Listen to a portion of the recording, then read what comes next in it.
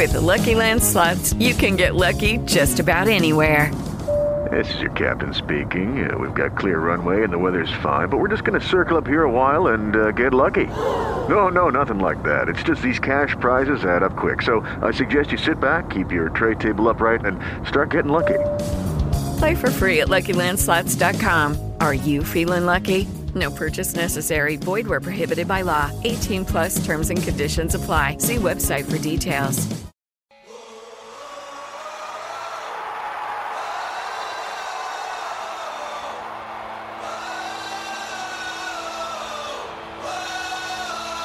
Welcome to the Football by Football podcast. And welcome back to the Football by Football podcast. This is Matt Chatham, your host. Doubled up today with Brady's studio full here of guys. Both Brady Poppinga and Brady Quinn are on the line. We're going to do a little college football and NFL, try to mash it all in here because it's been a huge week in just the game of football. We're going to lead off here with Brady Quinn. Obviously, we've been doing the college football show throughout the year, and obviously the championship was last Monday. Game's now in the books. Alabama's your champion. What's sort of your big takeaway from that game, Brady? The interesting part, I think for me at least, was I don't know how many of us really thought special teams was going to be the deciding factor in that game. And also the fact that, you know, Alabama was really kind of back on the heels. They could not stop Deshaun Watson and Clemson's offense. I should just say Deshaun Watson, though, it's as many yards as he could. Right. 550 total yards. He had about 478 that he accounted for. So a pretty remarkable performance, even though it was a loss. But that being said, I think you go back to the special teams play, the surprise onside kick when it was tied up at 24-24. Pretty gutsy call, but I think at the time, Nick Saban looked at his defense. They saw his defensive front getting worn down and probably said to himself, we're not stopping these guys anytime soon. We have to find a way of creating momentum. And that was really what it started with. It started with the onside kick to get in field position, to get a score, and then obviously the big return for a touchdown as well. And that pretty much was the difference in the game. Hey, Brady Poppinga, I know you served on these things just like I did. The kick return unit for Clemson, best I could tell anyway. I was looking at that spider cam thing. ESPN was doing that sort of super broadcast thing or wherever we had it on like 3 channels. And you go on the ESPN app and actually see this crazy spider cam. It was almost like watching all 22, but it would continue to move. I thought, you know, independent of the game situation, it was 24-24 when they decided to do the little onside kick. I did notice as well, tackle was the position, or I played usually either guard, one of the 2 center spots. I've had a little tackle on kick return teams, but I noticed how narrow they were. And right when the guy did it, it was like, oh, okay, I get it, because we always had this rule: you had to be wide as the widest. If they spread a guy out and you weren't as wide as him, there was a danger that could happen. What happened in that game? Yeah, and also you got to be able to go off of the kick of the ball. So many guys try to get a jump on the ball, and they anticipate the ball being kicked, and so they start to already take their drops to go and block before the ball is kicked, and that gives the kicker an opportunity to give you a little okey-dokey and surprise inside you. So, there's a lot of mechanics there that obviously Clemson did not follow through on. Exactly. Well, I know a lot of people, there's a side story of this for us up here in New England. The Patriots tried to surprise onside earlier this season against the Eagles. Didn't work. I think it was Eagles game. Didn't work. He got a ton of flack for it. It was sort of they were up 14-0, an aggressive call at the time. They got a formation they liked where they wanted to run it, and they didn't execute it very well. But that was the thing that popped in my head. It's like, oh, man, that's the time you want to do it. It's almost like with a punt fake where when you have them aligned a certain way, maybe you catch them in an overload or something like that. If the game situation allows you to do it, and you got to coach with balls that clank, you go ahead and pull the trigger. I really like seeing that. I love aggressive play calls like that. But so all that aside, this is a question that's sort of beyond just the nuts and bolts of the game itself, but something I wanted to ask you guys. I'm raising my hand here, sort of Scout's honor. Obviously, doing the college football show with you guys all year, doing games for ESPN3 all season. I obviously follow and work in the game of college football. I watched the first half of that Alabama-Clemson game. I actually fell asleep midway through the third quarter and ended up, obviously catching the score the next day. And then on my DVR, rewatching the quarter and a half that I missed. The reason I bring that point up is the NCAA's gotten a little bit of heat this season for having the game when they had it. After whatever it was, July or January 11th, 12th, whatever day we were on, 10th, I think it was. But anyway, the point is, you've already gone through a round of the playoffs. It's a little bit late, and it's on a Monday night. So it kind of hits in a little dead spot. You just got through the craziness of Wild Card Weekend. Do you see any error in the timing, or is this just it is what it is, and Matt, you're old? Brady Quinn. I personally loved it because you weren't competing with anything else. I love the way ESPN went about covering it. They called it the Megacast. I mean, you could literally watch it in every way possible. I even think the colorblind people, they had a different broadcast for them so they could differentiate the colors of the team's jerseys and all that. But it was absolutely unbelievable the way they went about promoting it, making it feel big. You have to think that,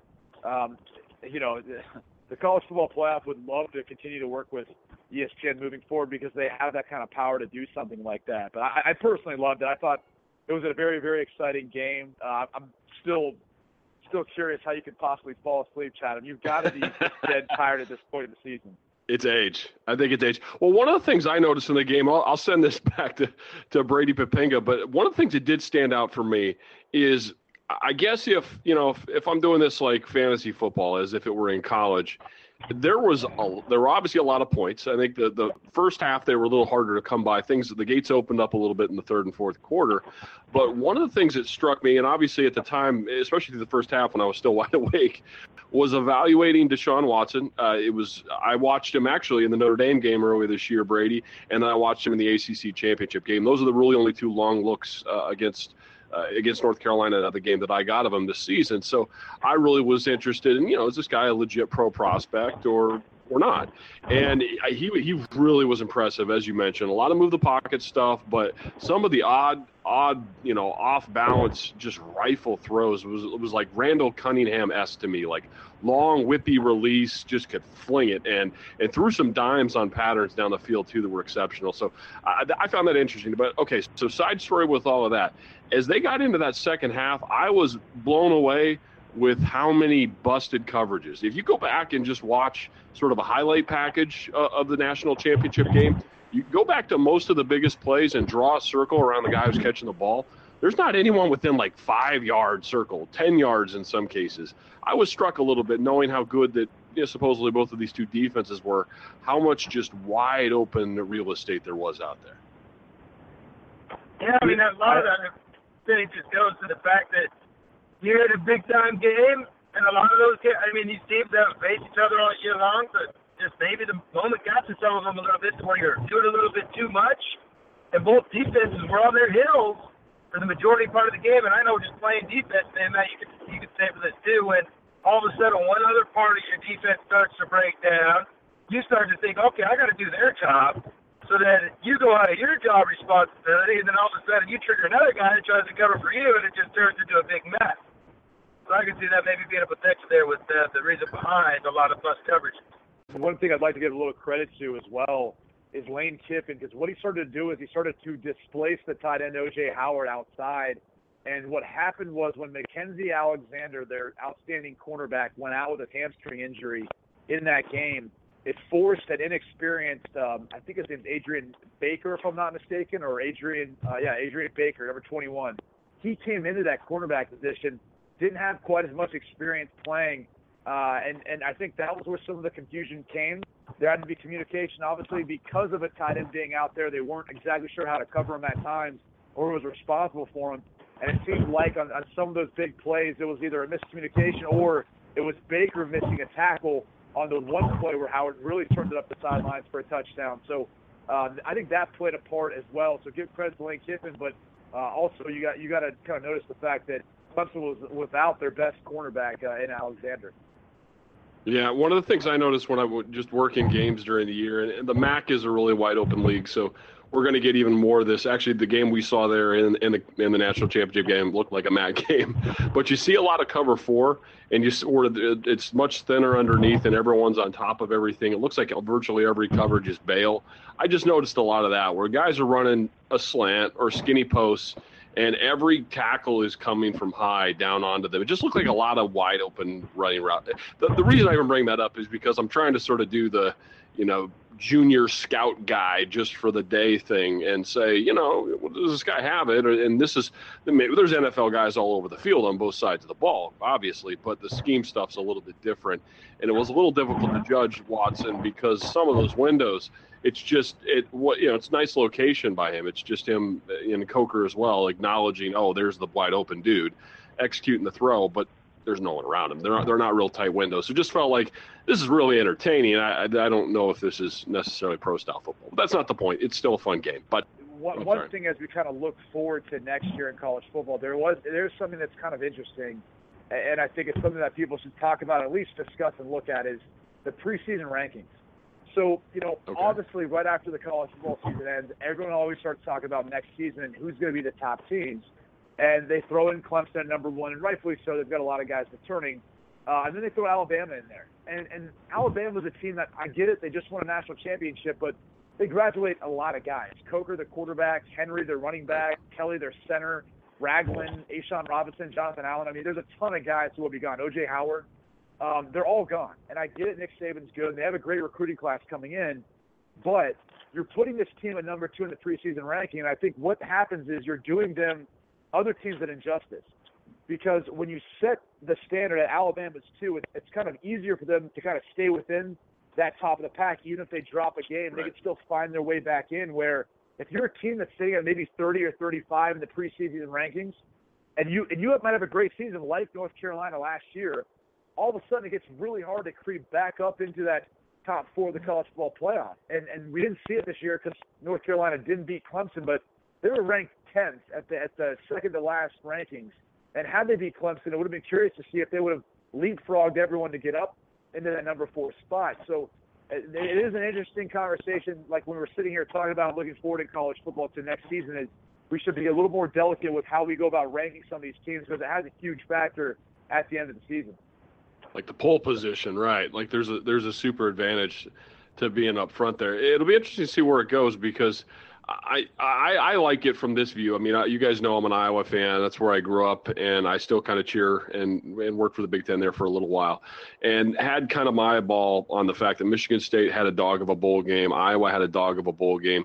Ohio State looked great, but actually finishes 4th, and Stanford jumped them, and I think ends up 3 in the AP poll at least, which I found kind of interesting, because Clemson, was right there with Alabama. So the voters kept them at 2, which was interesting. I think that was right to do. I like that they kept it that way. Alabama leads. That means an SEC team obviously wins at this particular season, but ACC, which usually doesn't usually get a lot of juice. I think a year ago we're talking about Florida State and kind of everyone else. And then Florida State gets beat, which I think, really put a bit of a stain on the ACC, not knowing what they were. But for Clemson to hang right on the heels of Alabama, it keeps this conversation from going, whoa, SEC is so much better than everyone. And because we didn't get to see Ohio State in that Final Four tournament, you don't really know where they slot in, although they looked pretty impressive in their bowl game. But I guess, if anything, for me, the big takeaway there is it's still pretty close. The Big 12 had a bad tournament. The Pac-12 pretty solid. So I don't think you come out of this bowl season with one conference just far out in front of everyone. I think it was a pretty competitive field, and I think that's a good thing. Let me transition here into last week's games, and I'll tee it up to you, Brady Poppinga. Obviously, there's 4 games on the docket. Any of the 4 that stood out for you? I know, obviously, in the week you wrote a good column about the Packers and the Redskins and sort of the schizophrenia that went on with both of those 2 offenses. Obviously, it plays out that Aaron Rodgers has a great game and the offense bounced back. Something from that game, something from any of the other that grabbed your attention? Yeah, for the Packers game, as they're calling it with Fox Deportes. So I was able to see it live, and it was pretty funny because in the first quarter, the Packers went out. They only accumulated 11 total yards, and that's when they went down 11-0. And then after the game, I caught up with Aaron Rodgers. I was interviewing, I was like, bro, what the heck? I was like, how do you go when you put up 11 total yards in the first quarter, and then the rest of the game, you guys just pretty much dominated? He's like, we got the wind at our back, is what he said to me.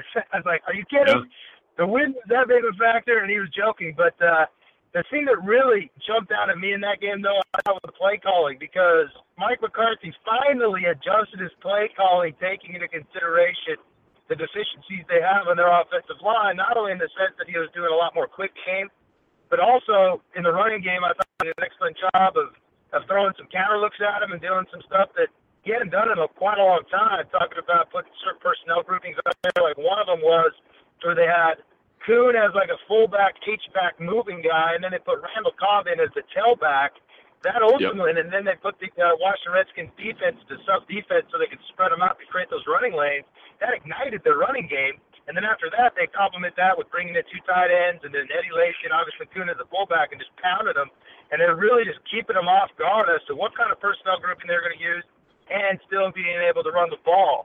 And so I thought McCarthy was masterful in keeping that defense off guard in the air and doing his thing. He had that little option play there where he had the option of either sticking the ball into the belly of the running back and just letting him have it and running yards, or pulling it and immediately throwing a quick hitch route out into the flat, guys like Devontae Adams and Randall Cobb.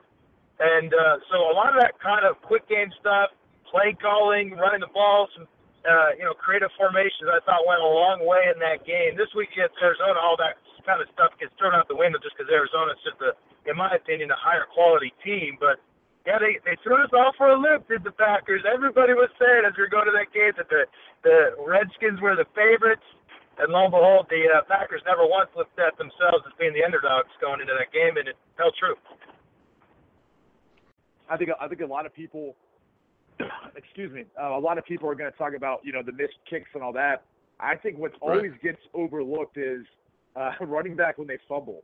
They never receive as much blame as per se like a quarterback. I mean, God forbid had Andy Dalton played in that game for the Bengals and he had thrown an interception versus Jeremy Hill fumbling the football, it somehow would have been all on him, even with what Vontaze Burfict and Adam Jones did. It's just always ironic to me as a former quarterback to see how they kind of always slide under the radar a bit. I mean, they receive a little bit of blame, but never as much as if it's a quarterback or even a kicker in this place. Now, don't get me wrong, I think it's hard to not say that Blair Walsh can't be blamed for that because of how short it was. But again, as a former holder, I will say this too: it's not that difficult to spin the football with gloves on. And I would assume that if you're a holder and you're in Minnesota, you're accustomed to being outside in the cold and practicing it.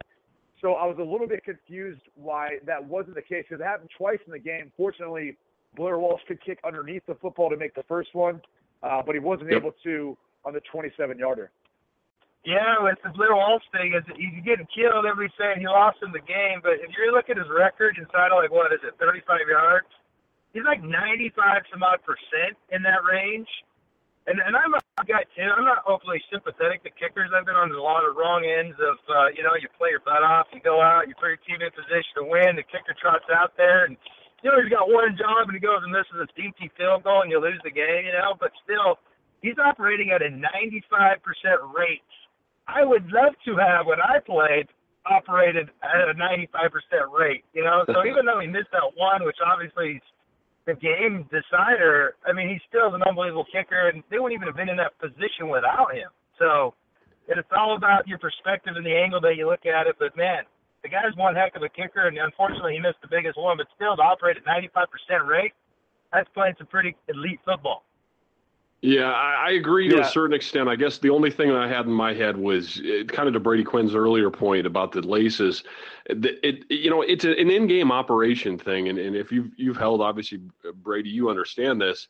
If you gave him the laces once or even twice, as happened in the game, then you go over to the holder, and a lot of that, or I'm sorry, to the snapper. A lot of that, how the holder will get the laces has to do with how the snapper starts it to you. Most of them have it tuned in so much that they know the amount of rotations, and you should get it about the same way each time. So the fact that they didn't make an adjustment after getting laces twice, and the last of them was probably the worst of the group, and it's freezing cold later in the day by that time. Again, he still has to make it. You still have to power through it. But it just, to me, looked like the operation. It's always a three-man group. It seemed like between the three of them, they didn't get it straight. Now, I say all that, and this is to kind of agree with Brady Poppinga's point. They didn't score a touchdown. I don't think you deserve to win a wild card game if you don't score a touchdown. I don't think you deserve – I don't think you need to be complaining about not advancing in the playoffs when he couldn't score. So, yeah, the kicker made a bunch of kicks, and he did miss the last one. But and this actually kind of dovetails on Brady Quinn's earlier point about the backs. I actually thought for the fumble stuff this weekend, I thought Jeremy Hill got a lot of heat, the way I at least perceived it on TV, because they kept doing that goofy, the shame cam, when the broadcast cameras put the cam on the guy that fumbled, and they just never take it off him. They keep checking back for him, even when the dialogue is actually talking about something else. But I say that because I was looking for the same shame cam for Adrian Peterson, and Adrian didn't get it. AD didn't get it at all, and I thought his was much more avoidable because he was carrying the ball without the tip covered. I wrote about that on Football by Football this week, where he has a habit of just kind of taking it out there like a loaf of bread. He's so aggressive. It's not about not trying, but it was sort of that attention to detail. And in this instance, that's terrible football by Peterson, but actually really great football by Cam Chancellor. It was pretty cool to watch his awareness because, you're about to tackle one of the toughest guys to tackle in football, but to be able to go in there and also be able to find the ball and find out, oh gosh, this guy didn't cover the tip up on this one, do the perfect strip, get it out. I thought at least in that instance, they earned the victory. My quick sort of takeaway here from the weekend was really the only team in my head who did not encounter bad football was Kansas City. So we don't get to learn much because Houston was so historically bad. I really had the feeling that both the Steelers and the Bengals played really, really bad. They just kept wanting to give it away from one another. I mean, there's half a dozen times you could have thrown personal foul flags on medical personnel from the Steelers or their coaching staff or players. And I can't. It's just my own personal opinion, but I have a hard time buying into the Bengals blew it. Yes, they did blow it, but the Steelers blew it too, and just blew it a little less, I guess. But I guess I'm taking this more of what then can I glean from this as we go into this next week? And I take from it that the only team I came away going, wow, was really Kansas City, which is not really what I went into the weekend expecting. Now, the Packers played great, yes, but there's still that little thing in the back of my head because I wasn't super high on Washington just because the NFC East was so beat up that I'm still not sure where they're at. So we go into this next week of divisional round games, and I think Kansas City's a little bit scary. Now, they could get completely annihilated here by New England, and that little storyline will go away fast, but I at least came away going, this is a team that really deserves some respect. Okay, now here, let's transition into the divisional round, and we'll start with you, Brady Quinn, because I know you got to bail here shortly. Any particular matchup here in the weekend's games that sort of catches your attention? Anything where you might find some surprises?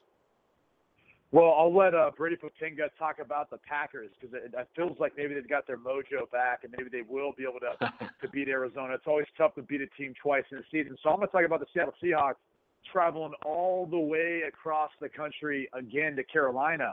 They just traveled to Minnesota. Now they go back to Seattle. Now they got to go back to Carolina.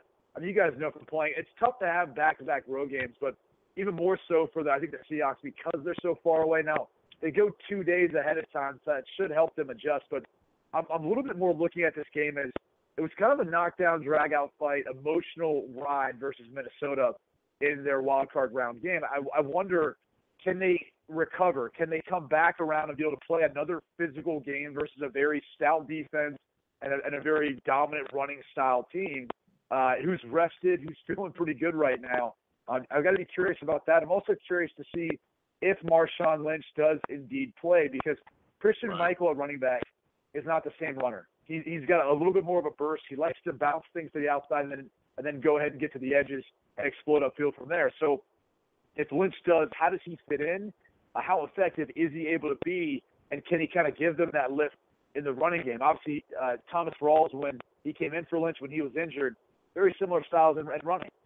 Not so much, though, with Christian Michael. So that would change a little bit, and I think it could be good or bad for the Seahawks. We'll have to wait and see. But can they be able to overcome maybe one of the best teams in the NFC this year? I don't know. We'll have to wait and see. But I feel like whenever you get Pete Carroll and the Seattle Seahawks and all that experience going to Super Bowls and then winning a Super Bowl, I feel like it doesn't bode well. Something just doesn't sit right with me that they've got another opportunity now in the playoffs to be able to make a run. Back to you, Brady Poppinga. On that Packers game with Arizona, do you give them a chance? I personally had Arizona as one of my sort of darlings, maybe even a Super Bowl favorite coming out of the NFC. How do you see that game shaking down? Yeah, I mean, it's for the Packers, it's going to come down again to their ability to protect Aaron and run the football. And in the first meeting, they actually ran the ball pretty well. Eddie Lacy had 60 yards on 12 carries.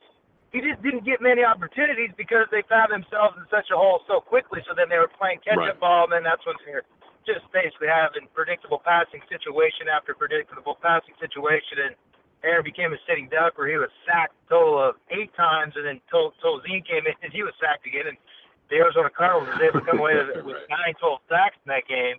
But, I know this. Mike McCarthy going into that game, he knows the best way to slow down a pass rush, or at least he says it is to run the ball at him, to tire him down, and then obviously make it to where they can't anticipate the pass, where they can pin their ears back. And so you keep them off balance, you try to tire them out. So I wouldn't imagine, I would be surprised if they don't come out and just try to pound the football, tire down that front, and then keep them off balance. And then at the same time, continue with the quick game like you did against the Washington Redskins, and then throw out another kind of different personnel grouping / formation to keep them off guard, keep them guessing, make them go through their checks. As we know, those 34 defenses that are heavy blitz defenses a lot of times when there's different formations and the strength of the formation shift, there's a lot of moving parts on defense.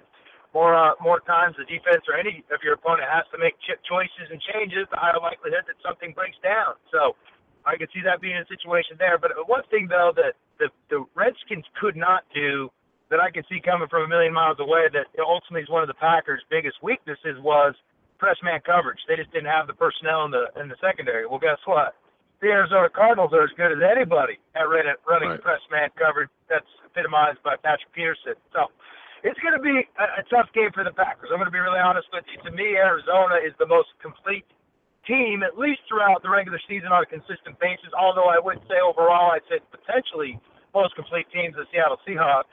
But they showed it throughout the whole year. I mean, they're top, I believe, 8 running the ball, throwing the ball, number 2 overall in points scored per game. Carson Palmer's looked fantastic. Their defense does an excellent job of just keeping people out of the end zone. They give up a lot of yards, but when the field gets tight and condensed into that red zone, man, they played really good. I think they're number 7 overall in points allowed, that Arizona Cardinal defense. So it's going to be one heck of a challenge for the Packers. I mean, their defense is essentially going to have to win it. They're going to have to force turnovers. And that's going to have to be the difference, because I don't know if the Packers offense is going to find more than maybe 17 to 21 points in that game.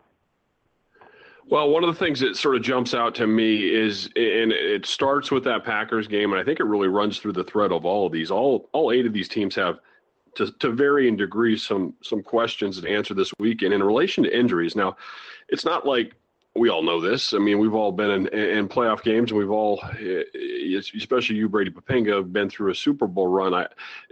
Heavy injuries are normal. I mean, it's not like it's not unusual to have beat up rosters and to have concerns going in each week.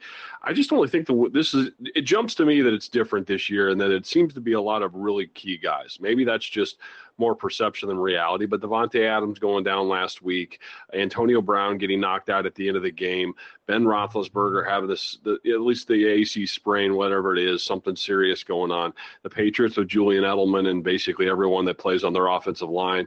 Up and down the list here. Jonathan Stewart not playing for Carolina. I mean, he's been their workhorse throughout the year. Greg Olson's played beat up. Let's see. Denver's actually one of the more healthy teams out there, at best I can tell. Yeah. But Kansas City, Jeremy Maclin. I mean, he has what everyone believes is a blown ACL. Turns out he's got a mild high ankle sprain to come out of the thing, so he may actually play. But just sort of the oddball circumstances regarding injuries and how those might affect games or might not affect them, I think is kind of a compelling storyline, because a lot of these teams are really dramatically different in the absence. I mean, you take away Jeremy Maclin, there's Travis Kelce and a 2-headed back thing, which is, they've still won that way, but I think it really changes the face of that team. Antonio Brown, D'Angelo Williams maybe possibly coming back off an ankle. That's just not the Steeler defense or offense that I think fell in love with or became aware of throughout the season. I think they could easily be a notch back. In really any of these examples, other than maybe the Cardinals, I think the Cardinals sit relatively healthy. Seattle, as Brady Quinn mentioned, just the Marshawn Lynch thing is probably the biggest story there. But other than that, they're basically whole, other than Jimmy Graham, and that's an old story. But I'm interested to see, and Brady, you actually touched on this earlier. think it sounded like both of you, and maybe I'm quoting you incorrectly here, but it seemed to feel good about Seattle. I actually came out of the Minnesota game a little put off by them, or at least, just as a gambling man, not someone I felt good getting behind. I played against Tennessee in the divisional playoff games years and years ago, and it was super cold, and it wasn't a terribly high-scoring game, but we weren't a terribly high-scoring team at the time. I was scrolling through history in some of the older, colder games, and they don't all necessarily push to lower output. I think there's a perception that it's cold, you're somehow not going to be able to score. I thought the not be able to score thing in that game was really more of a function that Minnesota's been involved in a lot of those kinds of games because their offense is kind of plodding, and then they just wait for Adrian to explode for one, and the defense plays pretty good and tight defense. I felt a little, I don't know, I lost some faith in Seattle's offense. They just looked putrid on that day to me. I mean, really the reason they won that game was a botched snap that ended up being a broken play, and Russell just made a play, the magic that Pete Carroll was talking about in the aftermath. But other than that, they didn't do a whole lot. So I'm having a hard time just thinking they'll flip the switch on when they fly across the country to Carolina, which, again, is nipping at the heels of being one of those more complete teams like Arizona. Yeah, I was going to say, too, one thing we haven't talked about is Peyton Manning taking over the reins there. I don't know what you guys think, but in my opinion, I don't think that bodes well for the Broncos.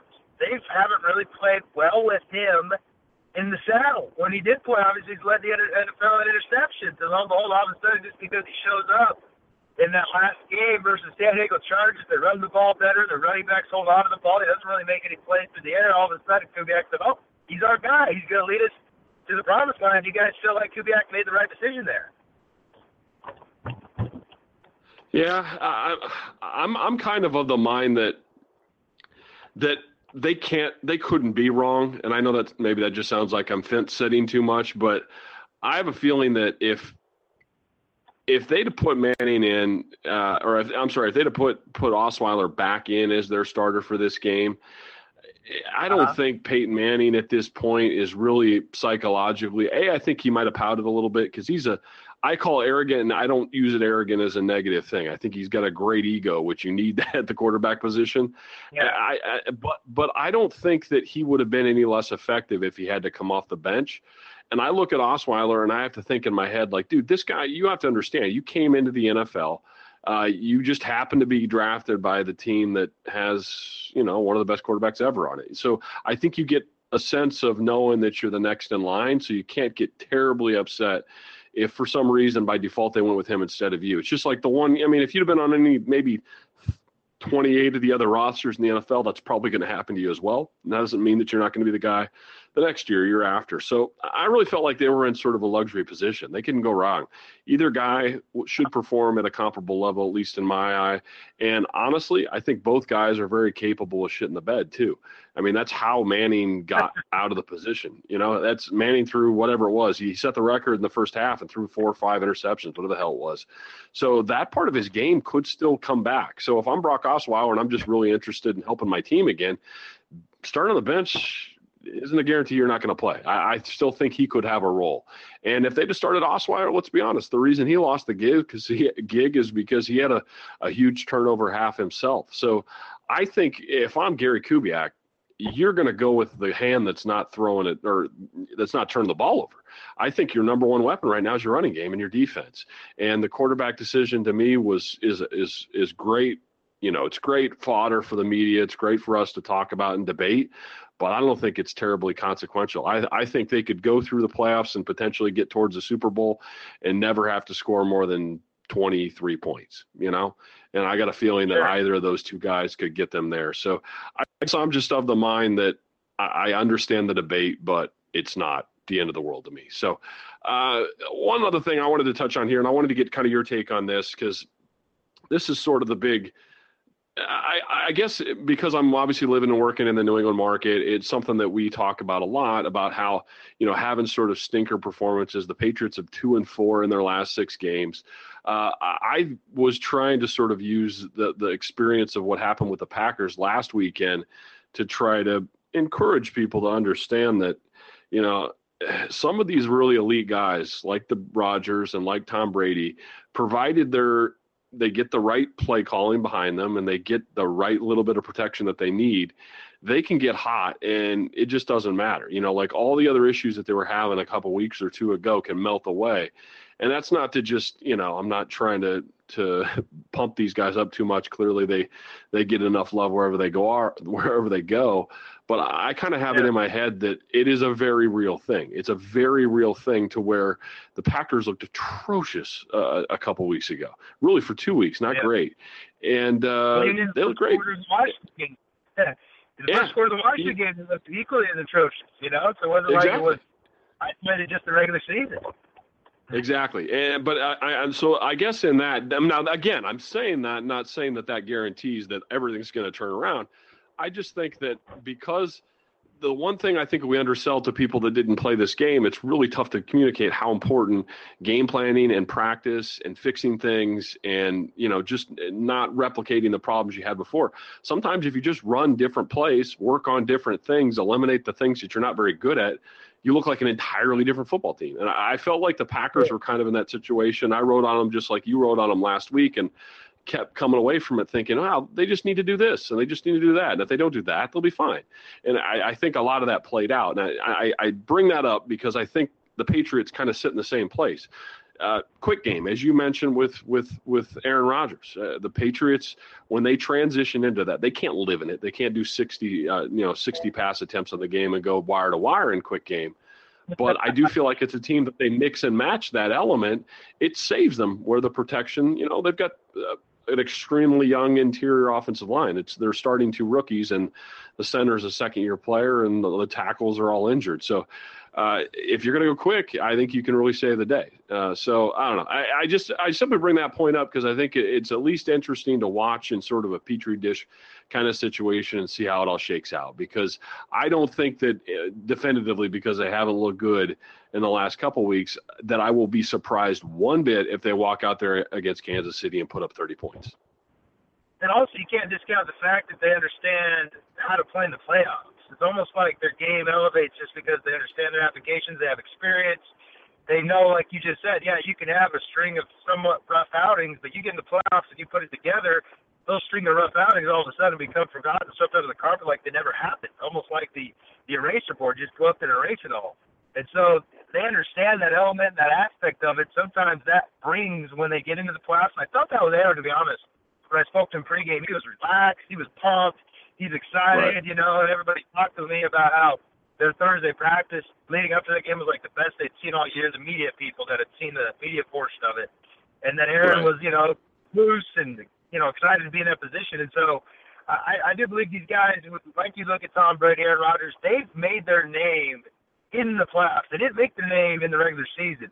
And because of such, they understand the upside so much that it's almost like their focus gets honed in more, enhances more as soon as they get in the playoffs because they know it's the ultimate eraser because that ultimately, and it's what they've experienced, is what defines them as their legacy and as players that we currently know them to be in the NFL. Yeah, I agree with that, and I'm excited to see how it plays out because we've got a lot of the good ones still left in this tournament. Now, I spent all that time building them up. I let you build them up, and now I'm going to tear them down a little bit in that I actually think, not personally, but I actually think that we're in a unique situation here in this particular playoffs in that I think the strength of the teams that are left are actually more defensive minded. I actually think that the deciding factor here, whether it be Denver's defense or Carolina's defense, or quite frankly, the better of the two units in New England right now is the defense, not the offense. Kansas City is very much a defensively led team. Seattle, as we mentioned earlier, I think those are some of your best. I think Arizona. I think some of these teams that, in my view, have, and again, it's just guessing and prognosticating here a little bit, but the teams that I want to guess that I think will get through this thing, my feelings rest more with how I think they can defend in this environment. And maybe that's just because I'm a defensive guy and you're a defensive guy and all that kind of stuff. But I guess my hopes would rest with the team much more strongly when I feel like they can stop you. And the notion that they'll be able to score some points, we'll figure that out because they'll play field position and the game sort of changes in the playoffs. So I think that's in part why I'm a little less apt to get behind. I don't know, like Pittsburgh. Like Pittsburgh's a team to me. I expect a quick exit. Maybe I'll be dead wrong on that, and I'll acknowledge as much when it happens. But I think they're just too inconsistent defensively. It wasn't exposed much last week because they were facing a young quarterback. They're a team that, to me, could really, really struggle this weekend. Back to the Packers as well, as you mentioned. I don't think that the Redskins did a lot of the things that could hurt them. They've been so banged up in their secondary this year, although some of those guys have sort of come back. But anyway, that's just sort of my little parting shot, I guess, of things to look for in the go-ahead weekend. I know we're in the fantasy football mode, and we're thinking about who's going to get touches and who's going to get this and yards and all those kinds of things and points. I really think that this is going to be a defensively led tournament. That's just maybe my bias out there front and center.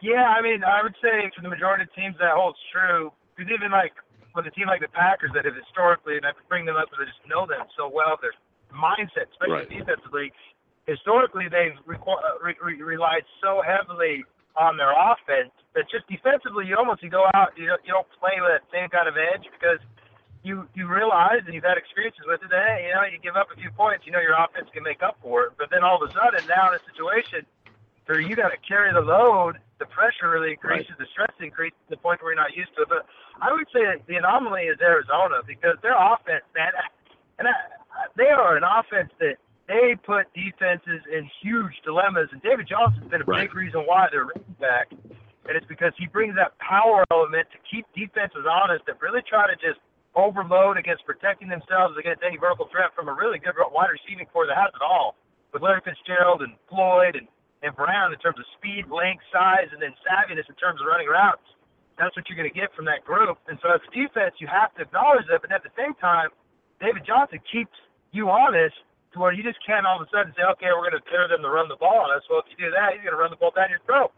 And then on top of it, Carson Palmer, man, the thing that's been so impressive about his game this year, here he's had 2 ACLs, one that was a non-contact ACL last year where he just planted wrong. And having had 2 ACLs myself, I understand the last hurdle to get over generally is that confidence, the psychological hurdle. And to see Carson move so confidently, so smoothly in the pocket, I mean, he almost looks more athletic this year than maybe he has his whole career. I'm even going back to his days in college. But a lot of the times where they win in a passing game is because he's able to buy time in the pocket. And so I look at that Arizona Cardinal offense. They're the one team that if they get hot and they start rolling, they could win it with their offense. But everybody else, I have to agree that they're defense-based. Their defenses have to show up in order for them to have a chance. And yeah, the Pittsburgh Steelers especially with Ben Roethlisberger, he said it's great today on NFL.com. I'm hour to hour, which pretty much says I am in food. I can't even tell you how I'm going to feel tomorrow, except I'm probably going to. I mean, he's not going to be able to throw the ball very consistently, and that obviously really hurts their chances of having any type of success at Denver. Although it's a possibility that they can go in there and shock everybody, but I highly doubt it. Yeah. Well, earmuffs to any children that might be listening to this. No swearing here, but I tore an AC joint and played through it. I couldn't wipe my ass, and that was so. I say that in that I could get through practice. I had real trouble getting my arms up over my lap. I had it padded. Mobility was really tough, but I could survive it. And again, granted, I'm not throwing a football clearly, but to his point, you had access to it today there. Matt, hopefully you had access to it today. No, just a fire hose, so it was great. No. Dang it. And a really friendly pet. No, I'm joking, but the idea there was definitely, man, you can't staple a stack of papers, but when you get, a little Toradol shot or you take a pill or something like that and you get out on the field and the adrenaline starts flowing and you get lubricated, you're able to make it through it. I can't explain that, but provided I think my grade was actually a little higher than what I've heard his described as. I won't be surprised, maybe he's not reaching back and flinging it 70 yards like he sometimes does, but if he can manage it, I won't be surprised if that's the case. And I'll close the show here with sort of one final thought, and you brought it up. You stole my closing thought. I think what you said was perfect. I actually had one team that I think, at least as we stand today, that is as good offensively and defensively, or as scary both sides of the ball, to me, that's still Arizona. Now, we've still got 2 more shows to finish out the year after this.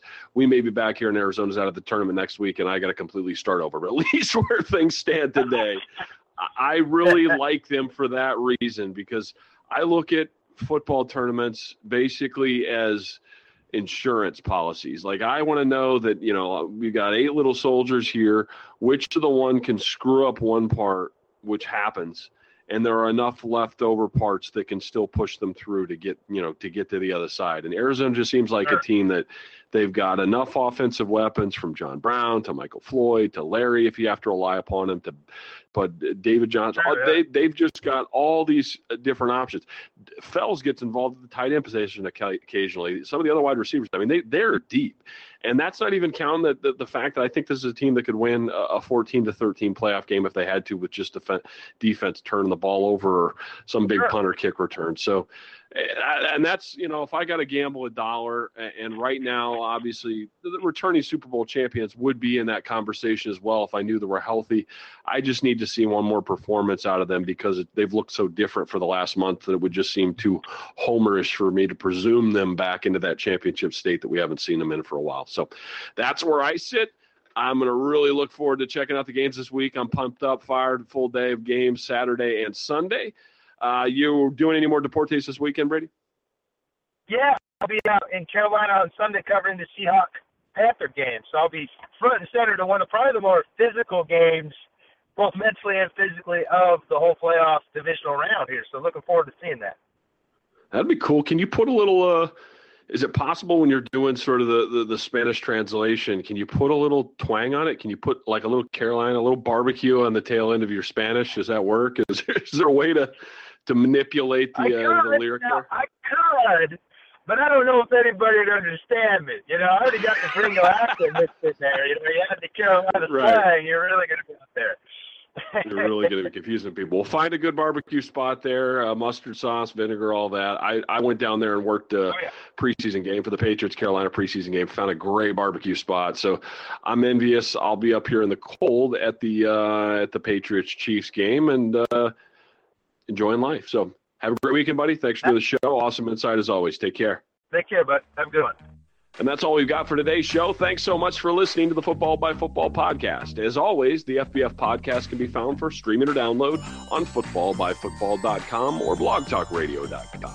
You can download the FBF podcast on iTunes, Stitcher, and on the TuneIn Radio app. For daily insightful stuff from these guys and others, make sure to check out the footballbyfootball.com Facebook page and give us a follow if on Twitter at FBbyFB. See you next time. Thanks for listening to the Football by Football podcast. Football insight by football players. Night, Lucky. Night, Dusty. Good night, Ned. Good night, Ned. Good night, Ned. Hello, it is Ryan, and I was on a flight the other day playing one of my favorite social spin slot games on ChumbaCasino.com. I looked over at the person sitting next to me, and you know what they were doing? They were also playing Chumba Casino. Coincidence? I think not. Everybody's loving having fun with it. Chumba Casino is home to hundreds of casino-style games that you can play for free anytime, anywhere, even at 30,000 feet. So sign up now at ChumbaCasino.com to claim your free welcome bonus. That's ChumbaCasino.com and live the Chumba life. No purchase necessary. VGW. Void where prohibited by law. See terms and conditions. 18+.